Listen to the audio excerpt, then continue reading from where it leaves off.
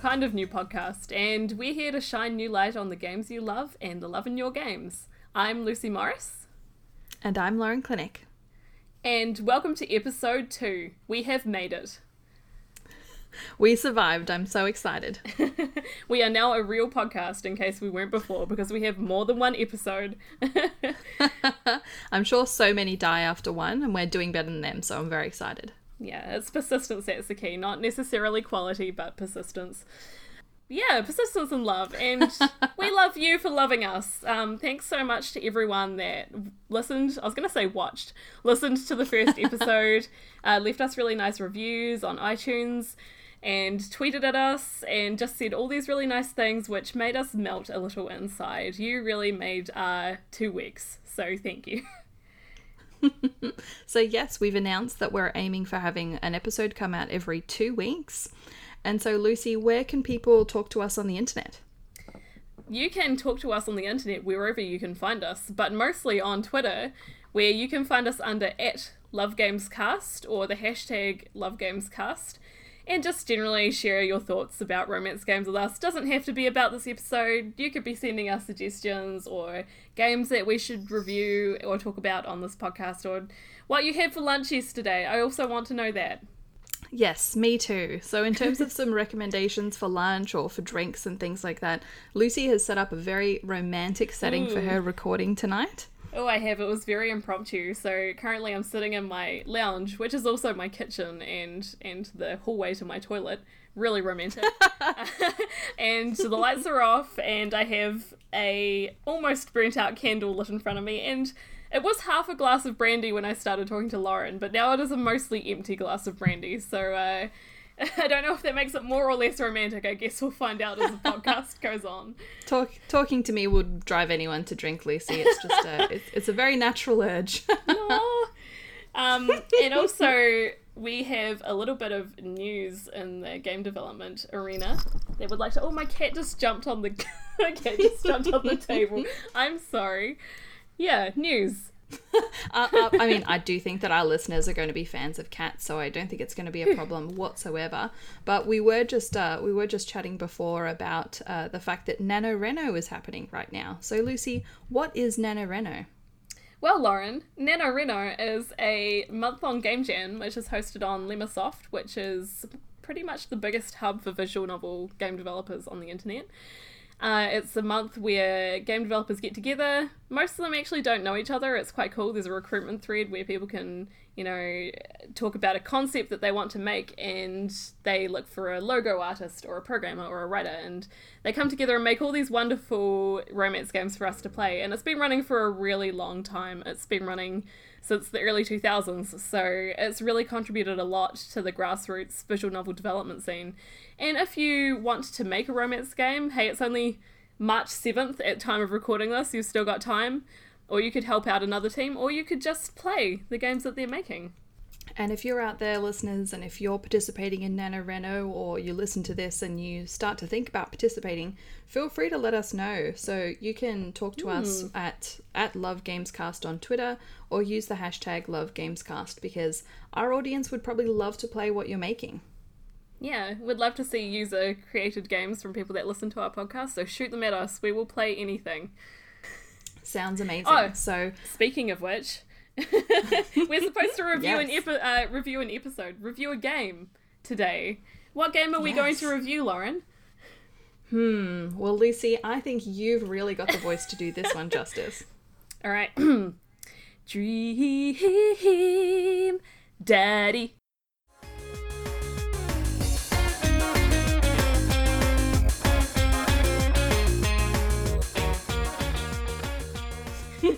Yes, we're going to be talking about Dream Daddy. So Dream Daddy was a title that came out last year that really did... There was a lot of discourse about it. There was a lot of excitement about it. It was really commercially and critically successful. So we're really excited to be chatting about it today, because it also does really count as a visual novel. So we're really excited to jump in and talk about Hot Dads. Yeah, and I have played a few more routes today as part of my podcast revision, which is the best kind of homework, really. Coming home after a long day at work to play some romance games. So Dream Daddy, what is it? It's a romance visual novel. It's got a few mini games in it, but it's primarily a visual novel. It was written by Leighton Gray and Vernon Shaw. It was developed and published by Game Grumps, who are originally a YouTube Let's Play web series brand. Yes. But they branched out and started making Dream Daddy, which is surprising and really cool. It came out on PC on July 20th, 2017. It had a couple of delays, but it ended up coming out and stunning the entire world. And it's a narrative dating game with, like we said, a collection of mini games and some really killer art with hot dads. Yes, it was really interesting because we're talking a lot about visual novels here, and in the game community there is a lot of conversation around the visual novel term, and is that even a useful label, and what does it mean when we say visual novel?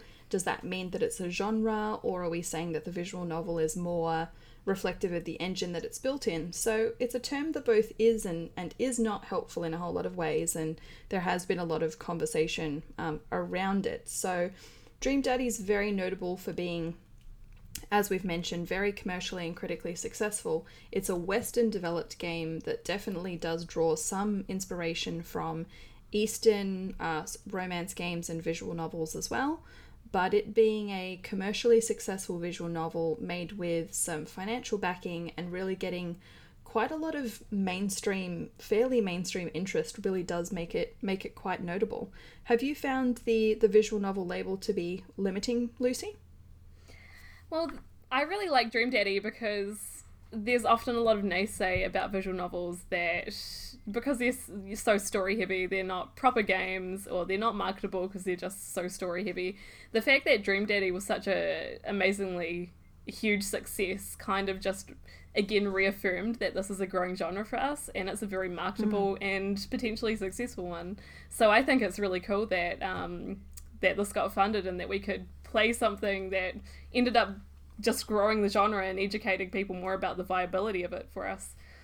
Absolutely. I mean, in my mind, when we're talking about visual novels are, for me, character-driven narrative games that often do have a certain type of user interface. So if you Google search visual novel, there's a general sort of UI or a structure to the visuals that looks quite similar, with character and art above and then a text box below. It's different to interactive fiction games, which some people shorten to IF, which include things like games made in Inform 7 or games made in Twine that don't have character art and things like that. So there's a few differences there. But I totally agree with you, Lucy. I really love games that tend to be visual novels when they're doing something really fun and really different. They're often narrative and they're often character driven. So that does really open it up to a lot of content around romance, sexuality, intimacy, etc. So it really is one to watch. Dream Daddy was a big breakout, as well as Lady Killer in a Bind, that was also commercially and critically successful, and then won a pretty significant narrative award as well. So keep an eye on the visual novel space. Visual novels are such an inherently flexible media, and I was really surprised when I found out many years ago that Phoenix Wright was a visual novel itself, an adventure visual novel. And it seems so removed from the stereotypes that I understood at that time of what visual novels could be, that, it surprised me that this could be under the same tag and be so flexible in that genre. When I had played visual novels in the past, they had been mostly solely dating games like Katawa Shoujo, and you can do pretty much anything you want as long as you have those basic mechanics in there. So it's really not restrictive, and as we've seen, if you're innovating on it, it can be hugely marketable. Absolutely. Yeah, so we're really excited to see where it goes. But yeah, Dream Daddy was a really exciting game to see have a lot of hype and have a lot of interest. It's interesting because it almost started as a joke, because these days the term daddy basically means fuckable. The meme stuff just got, people are tweeting "fuck me daddy" at the Pope and crazy shit like that. So it's becoming part of this. I need more brandy. This is why we have the explicit rating. True. So, it's really become this meme kind of a term.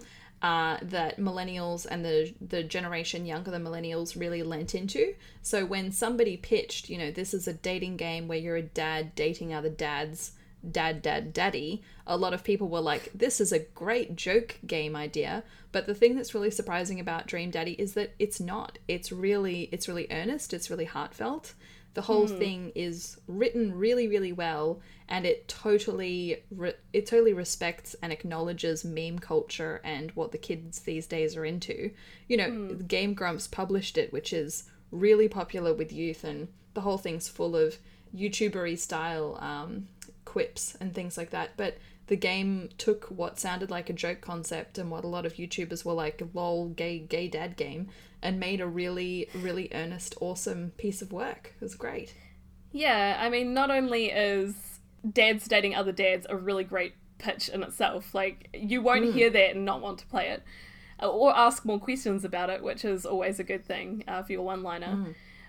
But I think we have to get away from, this is going to sound really hipster, but demonizing the millennial. I think if we embrace millennial culture, and especially the innovative and creative ways that millennials communicate and talk to each other, that's only going to add to success. And I agree, that's kind of what Game Grumps and Dream Daddy did so well in this. The writing in Dream Daddy is very relatable, and it's very, how 20s and 30s people would communicate online or to each other, and all those little nuances are in there that makes it feel very homely and very personal, because we all know how that text translates.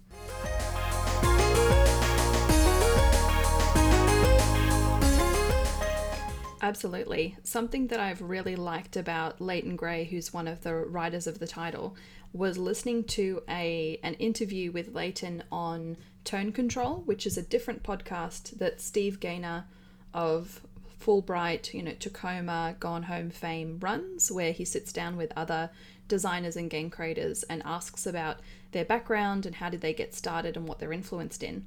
What was really interesting in the Tone Control interview were several different elements about how Dream Daddy came to be, but she talked a lot about being very aware of meta-modernism. So meta-modernism is a set of developments that have happened in philosophy, aesthetics, culture, etc., and they're a reaction to postmodernism. So a definition of meta-modernism is like elements that examine modernism and postmodernism, and again, this is all sounding super duper hipstery, but I found it super duper interesting, and it has to do with existential angst and the works of people like Shia LaBeouf in the art and the weird, uncomfortable, self-critical works that he has done. So it's relativism, irony, pastiche, existential dread, jokes about wanting to die and things like that. It's this really interesting, strange space that we're in. And metamodernism is coming into things like vaporwave and the art world and what's happening in theatre and movies. And Dream Daddy is an interesting work that has metamodernism elements in it, which I found totally fascinating to start to learn about. I've not done a good job of exploring it. I definitely recommend people look at it. So it's post-postmodernism or metamodernism. So have a look into it, because it's really, really, really interesting, and it's really tied to like meme culture and things that we're all doing without really realizing. Super fascinating. I learned something today. That does sound really fascinating. I'll have to give that a Google when we turn this podcast off. Sounds really good. So yeah, so Dream Daddy, I believe it was on Kickstarter way back when. I think so. I don't recall. I only recall the hype coming up to it when I learned it was a thing. And I was at Stugan while this was happening with a certain Kate Gray, and we ended up streaming the first, I think, 2 hours of Dream Daddy on Twitch, with both of us doing very, very terrible voices for each. Well, Kate was good, I was terrible, of each character in the game. But there was a few delays leading up. I think it only added to the hype, because it was interesting to see how much people really wanted this game. Like, it obviously wasn't a joke game anymore at that point, because people genuinely wanted this content and they wanted to play it, and they were They were a bit rabid for it. It was really fascinating to see. The delays are an interesting note because it was a first time game, I believe, for a whole lot of the team. And I believe Game Grumps hadn't financed / published / developed a game before. And Leighton Gray and Vernon Shaw were good friends that did the writing for it. But I think it was a first time experience for a lot of them. I know Leighton is very, very young. And so I think it was actually, it was maybe a first ship title for a lot of people. And they definitely ended up crunching towards the end of it. They had a lot of QA issues with it.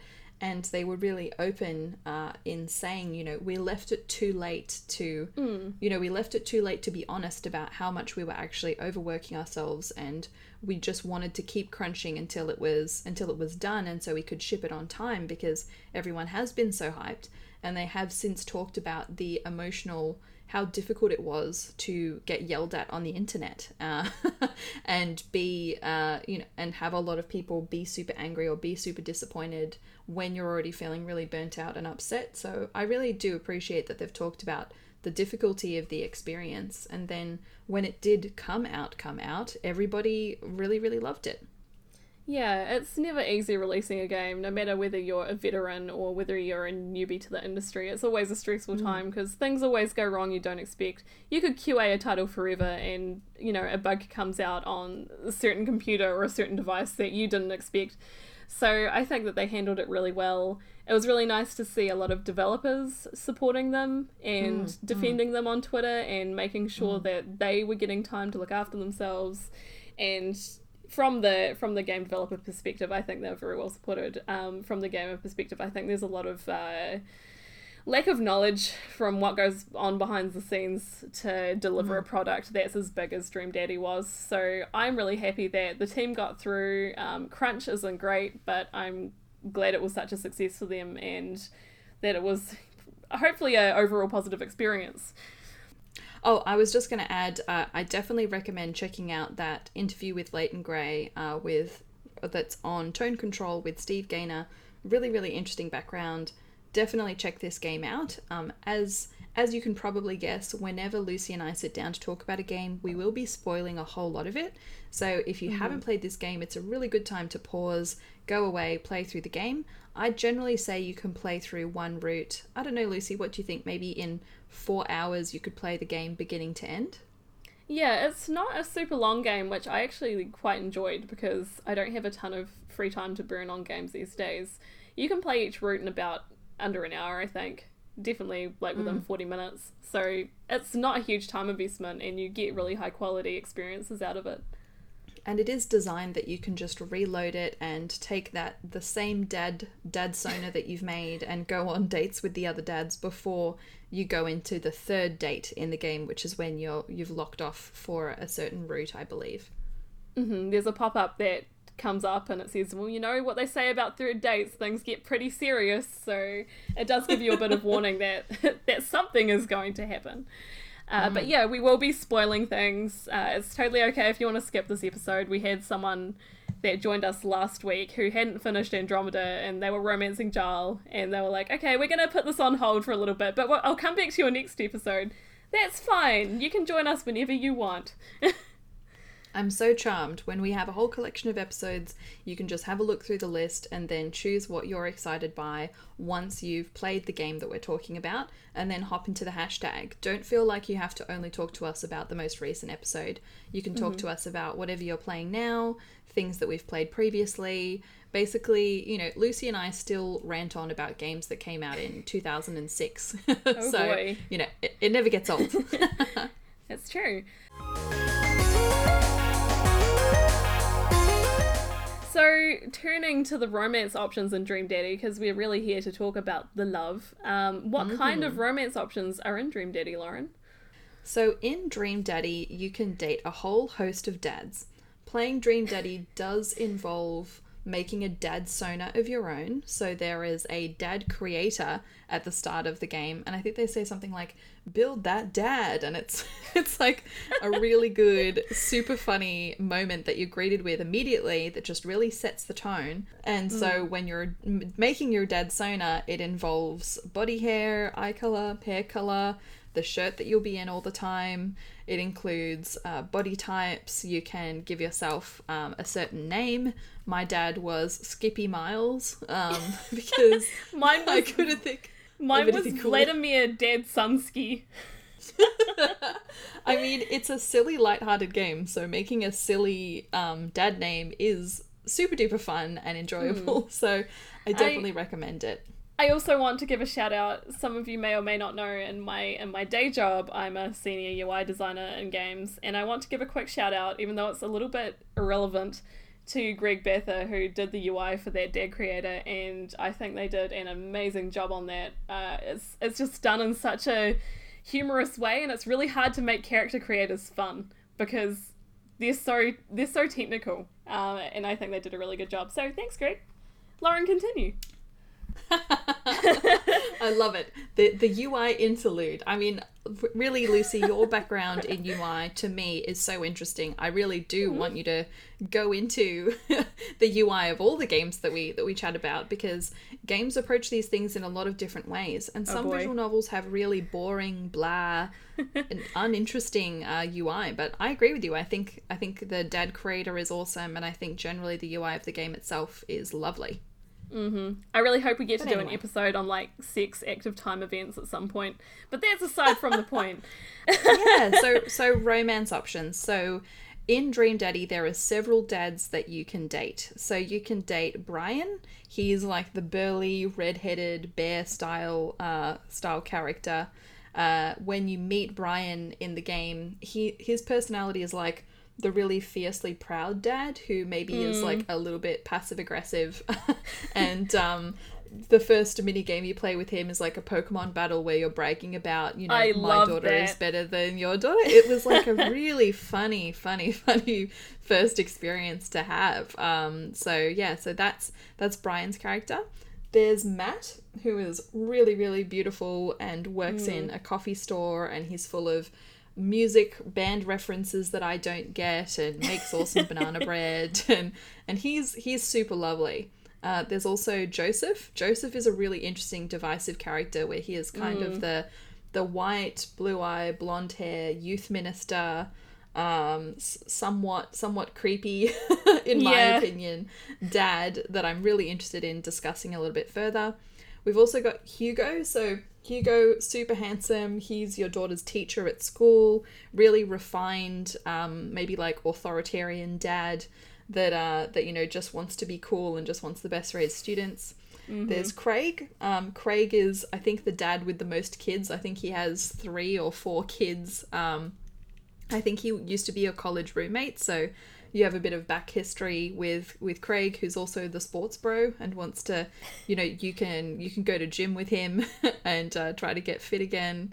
There's Damien, who's like goth dad who has beautiful long hair and is pale and wears purple contact lenses and dresses in Victorian fashion and just is really intense about his hobbies. And then we also have Robert, who's kind of like the bad dad. Like the bad dad. Yeah, he's like rough around the edges and grizzled looking, and you can find him drinking in the bar and everything. So yeah, so there's a big variety.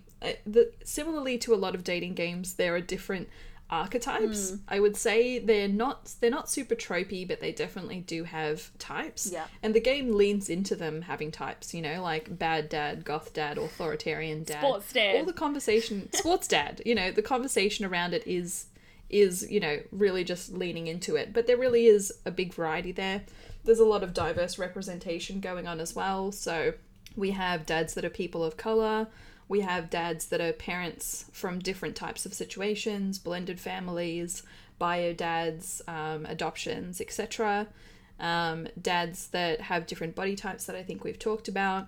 Damien, who I romanced, who I'll go into later, is canonically trans, which is something that you can hear dialogue from Damien that hints at that, but he doesn't really come out and have a long conversation about being trans. The creators confirmed it later. but for the trans community that played it that I've seen, they're like, Damien's talking about wearing Victorian appropriate binders and getting ready at the start of the day, and his body figure matches the silhouette of the Dadsona character creator when you select a binder bod. So people wear binders for several reasons, but a big reason that someone might wear a chest binder might be because they are gender diverse or that they are trans as well. So a lot of people have praised the character creator from, you know, subtly just acknowledging different body types and different clothing options, but also just letting there be this hint at trans representation in their characters, but also in the character creator, which I don't see much of. Some people are like, oh, you know, Saints Row lets you have a feminine body but have facial hair and things, but it's a little bit different to say, hey, we're including this clothing that can be really important to these gender diverse people in the character creator, which I think has been one of the things people have really loved about this game.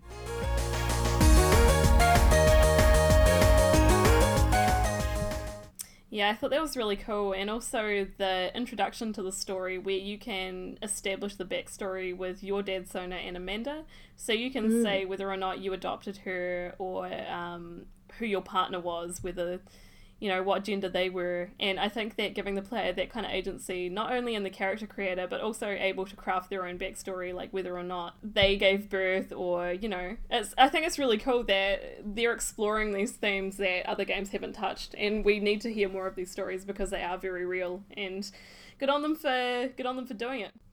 Absolutely. And you mentioned Amanda. So Amanda is your daughter in the game, and to me, I was so surprised because I should have realized, you know, it's called Dream Daddy, a dad dating simulator, but while there's a lot of dating, there's also a lot of dadding. You're also doing a lot of emotional labor with your child, and for me that was even the best part. Like, I loved my relationship with my daughter, and it was genuinely challenging to try and follow the challenges she was having. She was a really realistically written teenager having a hard time and doing well and doing badly at various things, and you had to try and be a good dad, and I should have realized that I was going to say that the kids in this game are almost the star, not the romances. And absolutely, it's really interesting to see. I think we discussed this a bit in the Mass Effect Andromeda episode, but to see romance that is framed by real life struggles and real life responsibilities,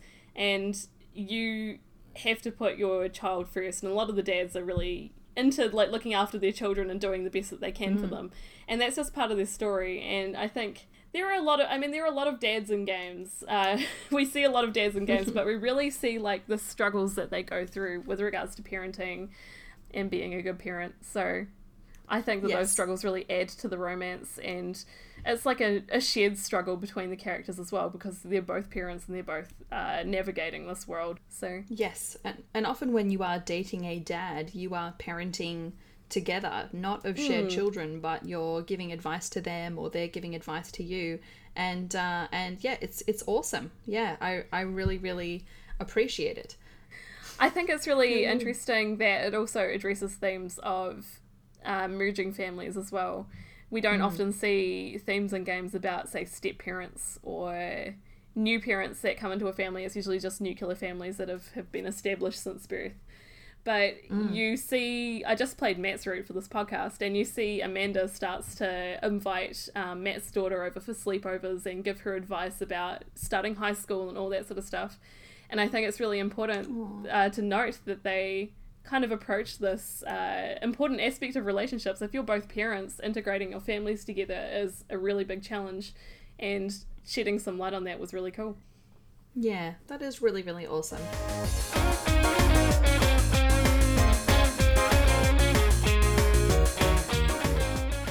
Who did you romance in Dream Daddy?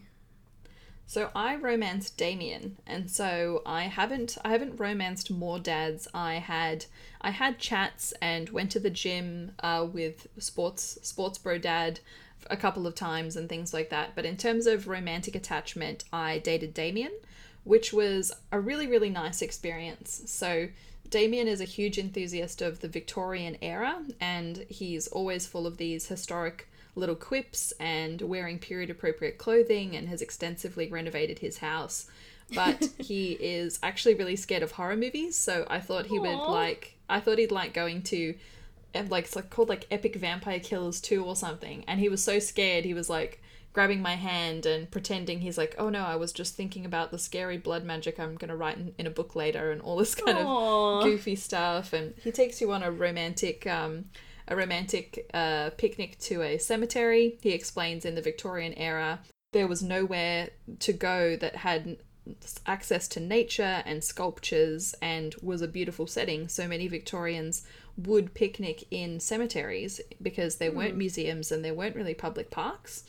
And I was like, oh, all of this is very interesting. It's really heartwarming and sweet. I definitely recommend it as a route. And I actually didn't cheat and look up how to get, a perfect ending or anything, because the tone of the game had been so fair so far. We're talking a lot about accessibility and it not being a stat grinding game or very abstracted, letting players save whenever they wanted to.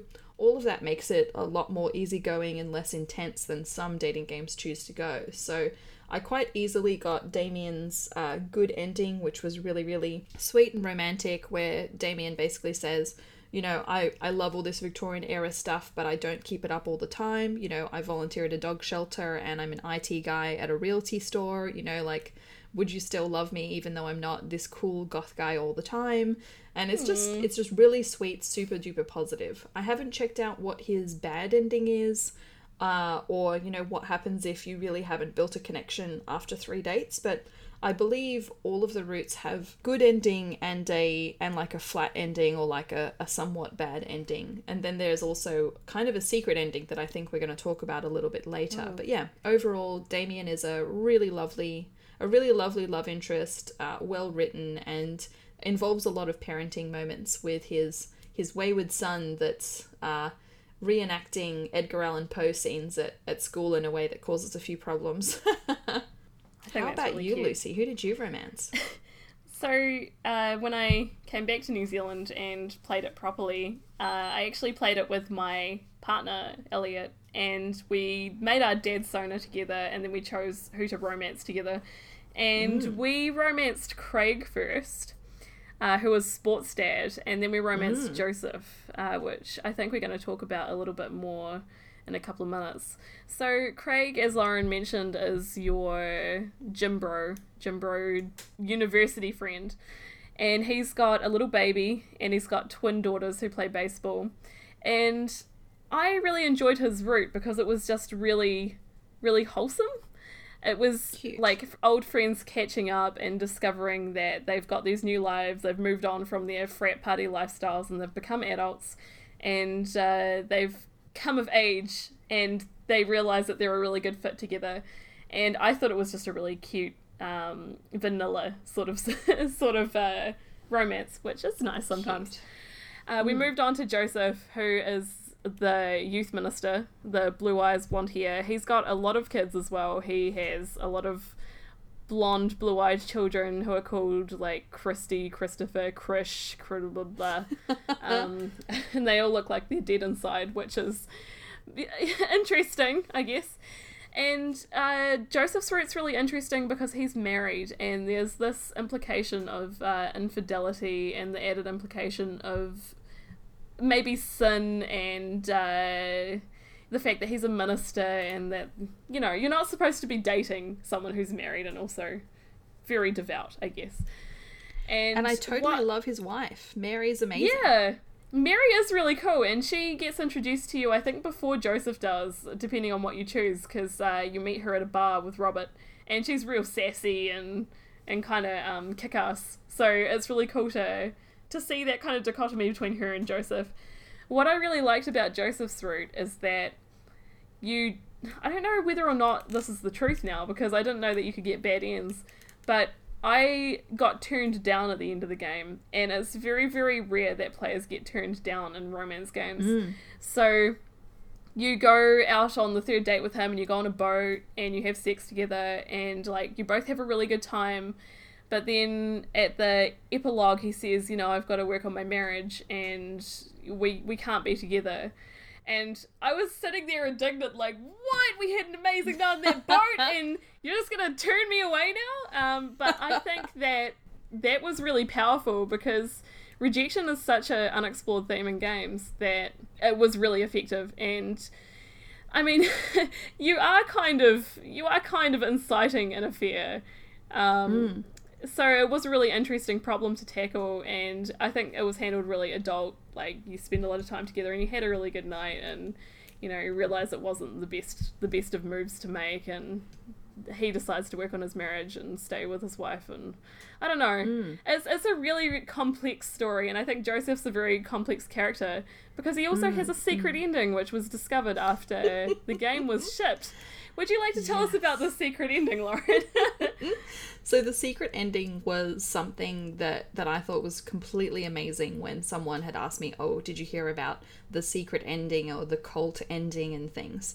And I mean, Dream Daddy was such a popular game and really had such a fan base that there is a subreddit, Dream Daddy, that has over 2,500 subscribers, and I'm looking at it right now. There's 10 people that are online for a game that came out quite a while ago. So it really does speak to how super engaged the fans are, and a lot of effort has gone into the cult ending. Before we go deep down into the weirdness of this secret cult ending, there's a really good essay by someone called Vry Kaiser, who hopefully I'm not mispronouncing their name awfully, but it's an essay called Angels in America and Log Cabin Republicans, How Dream Daddy's Joseph Reflects Gay Conservatism. So that was an essay that I read last year, and I'd forgotten about it until now, but it's a really good analysis to say Joseph is this nuanced, complex, morally complicated person, and is actually, an interesting tool to analyze what happens in gay conservatism, what happens in basically religions where youth ministers are closeted and are potentially having affairs and things like that.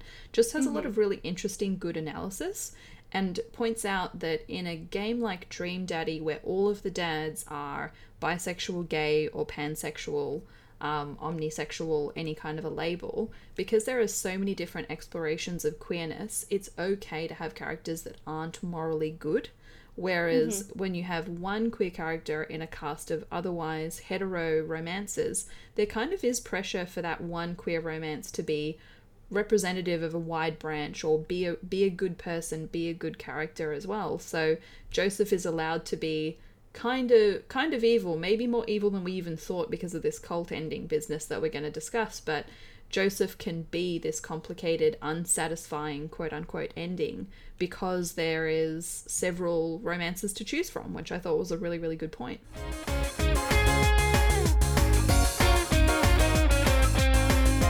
Cool. So this cult ending, Lucy. Yes. So there's this crazy, this wild, super engaged fan base for Dream Daddy. And so somebody figured out that there was unused code and unused assets. And this happens sometimes where people go way into source code and trawling through things to maybe pull out voice files so they can use it to, make some sweet tunes, or, they want to use images for things. But yeah, some people found some unused dialogue, some unused art assets. People then I think they ripped that code, put it into a different visual novel engine like RenPy instead to reverse engineer, do all kinds of crazy shit way back when to access this content. And so if you look up Dream Daddy cult ending or Joseph bad ending, you'll get something that that isn't finished, isn't polished, looks a bit weird, but what it seems to imply is that I think the dad wakes up and Joseph has kidnapped him, and it's implied you're going to be sacrificed. I mean, you watched this really recently, Lucy. How would you describe what you watched? I feel like it was really non-Euclidean and very Lovecraftian because, yeah, you wake up in the dungeon and he's definitely acting differently to the rest of the game, and he implies that something bigger than all of us is going on and that they require sustenance or something. And you attempt to escape, so Mary sneaks in and unties your ropes and frees you, and you're running out of this dungeon thing, which is apparently under the cul-de-sac where all the dads live. It's this really weird meta summary kind of poking fun at the very nature of Dream Daddy, because Joseph talks about, oh, why do you think there are so many eligible single dads in the area? That was all me. Like, I killed all their wives and all that sort of stuff. Oh, God. So it's a very interesting, like, dark, black humor meta take on why Dream Daddy exists. So you're starting to run away from the non-Euclidean dungeon, and it's like you lose track of time, and your clothes wear through, and your fingernails grow, and you don't know how long it's been since you're running down this tunnel, and it feels like weeks or maybe months has passed, because Joseph says something like, oh, this space exists outside of all of us, and it's between dimensions or something. And then you end up escaping, but it turns out to be another figment of your imagination. And you end up back in the dungeon when you thought you were at home. And you end up running into Mary again, who then stabs Joseph and then feeds him to her and his children. I think that's the implied ending, that the children, they say, oh, we are so hungry, and then they just walk over to him, and he's like, this body is just a vessel. I'll see you in your nightmares, Mary. So, yeah. So completely weird. So in my view, the cult ending really is almost like a tribute to Otome games, which are known for often having good endings and bad endings. And often those bad endings are really quite disturbing. There's often abuse or death or obsession present in a lot of the bad endings of Otome games. So in my mind, the cult ending for Joseph has been kept deliberately ambiguous. It's obviously incited heaps of speculation. There's a gigantic thread in the subreddit about it, but it may also be an idea that the developers explored and put aside, or it might be something that was intended as a discoverable secret and something weird for the obsessives to find, and maybe it is a little bit of an homage to just how fucked up and weird some Otome game endings do actually get. So really, really interesting, and again just feeds into how bizarre and divisive the character of Joseph is in that game. I was also going to add that in games, if you're a developer, if you're writing code and there's code that you didn't end up using or it's not exactly working, often as a developer you might comment out that code, so you put something around it that means that your system isn't going to try reading or running that code. You can keep it there kind of like saying, this recipe isn't exactly working, I'll come back to it and fix it later, or we haven't figured out if we're going to keep it, but I will keep it here in case I do want to use this code. And sometimes games ship with unfinished code or files that went unused. And so a lot of people have gone through, really driven, engaged fans have gone through and, they'll decompile all of your code and go through everything and then speculate on what they find. So if you don't want a consumer to ever have an idea that you might have attempted something, you definitely have to be super careful to scrub all of it. So there was another case where fans of the Persona series had found it must have been in, I think it was in 4, that the Yosuke character had unused lines and unused dialogue that implied Yosuke who's a male character, had a crush on the male protagonist. And so maybe Yosuke could have been a dateable route in that game, but then wasn't fully implemented or was stripped, and there was just some stray lines in there. And that totally set off the online community of saying, a lot of people were really happy that the developers had thought of having content that hinted at it, but were angry that it wasn't fully expressed and kept in it. So it's just another interesting case where in a tech-savvy world where players can take games apart and have a look at things, there will be intention, and your intention will be discussed, but also the things that you didn't intend or changed your mind on, they might get discussed as well. But that's all we have time for today. But we just want to thank everybody for listening. Please check out Dream Daddy. Really good, super, super wonderful game that does something very unique. And it's very fairly priced, excellently written, and leave those developers a review and support them as much as you can, because it is quite a brave, interesting, unusual project, and we look forward to seeing more from Game Grumps and from Leighton Gray and Vernon Shaw that wrote the game as well. So I'm definitely a fan now, and maybe you'll be too. So stay tuned to @LoveGamesCast on Twitter, and please give us some feedback, thoughts, or questions with #LoveGamesCast on any social media platform that you see fit. we'll look forward to speaking to you again in another couple of weeks. And if you have enjoyed us, please leave a review on iTunes. You can comment on the podcast in Podbean. We're also on Pocket Casts as well. And once we have enough episodes, we'll also be on Spotify. So please let us know what you think. We're having a really great time putting these together for you, and we look forward to bringing you the next episode really soon. So thank you so much, listeners, and thank you so much, Lucy, for spending time with me on this romantic evening, morning, or afternoon. Thanks so much. Bye.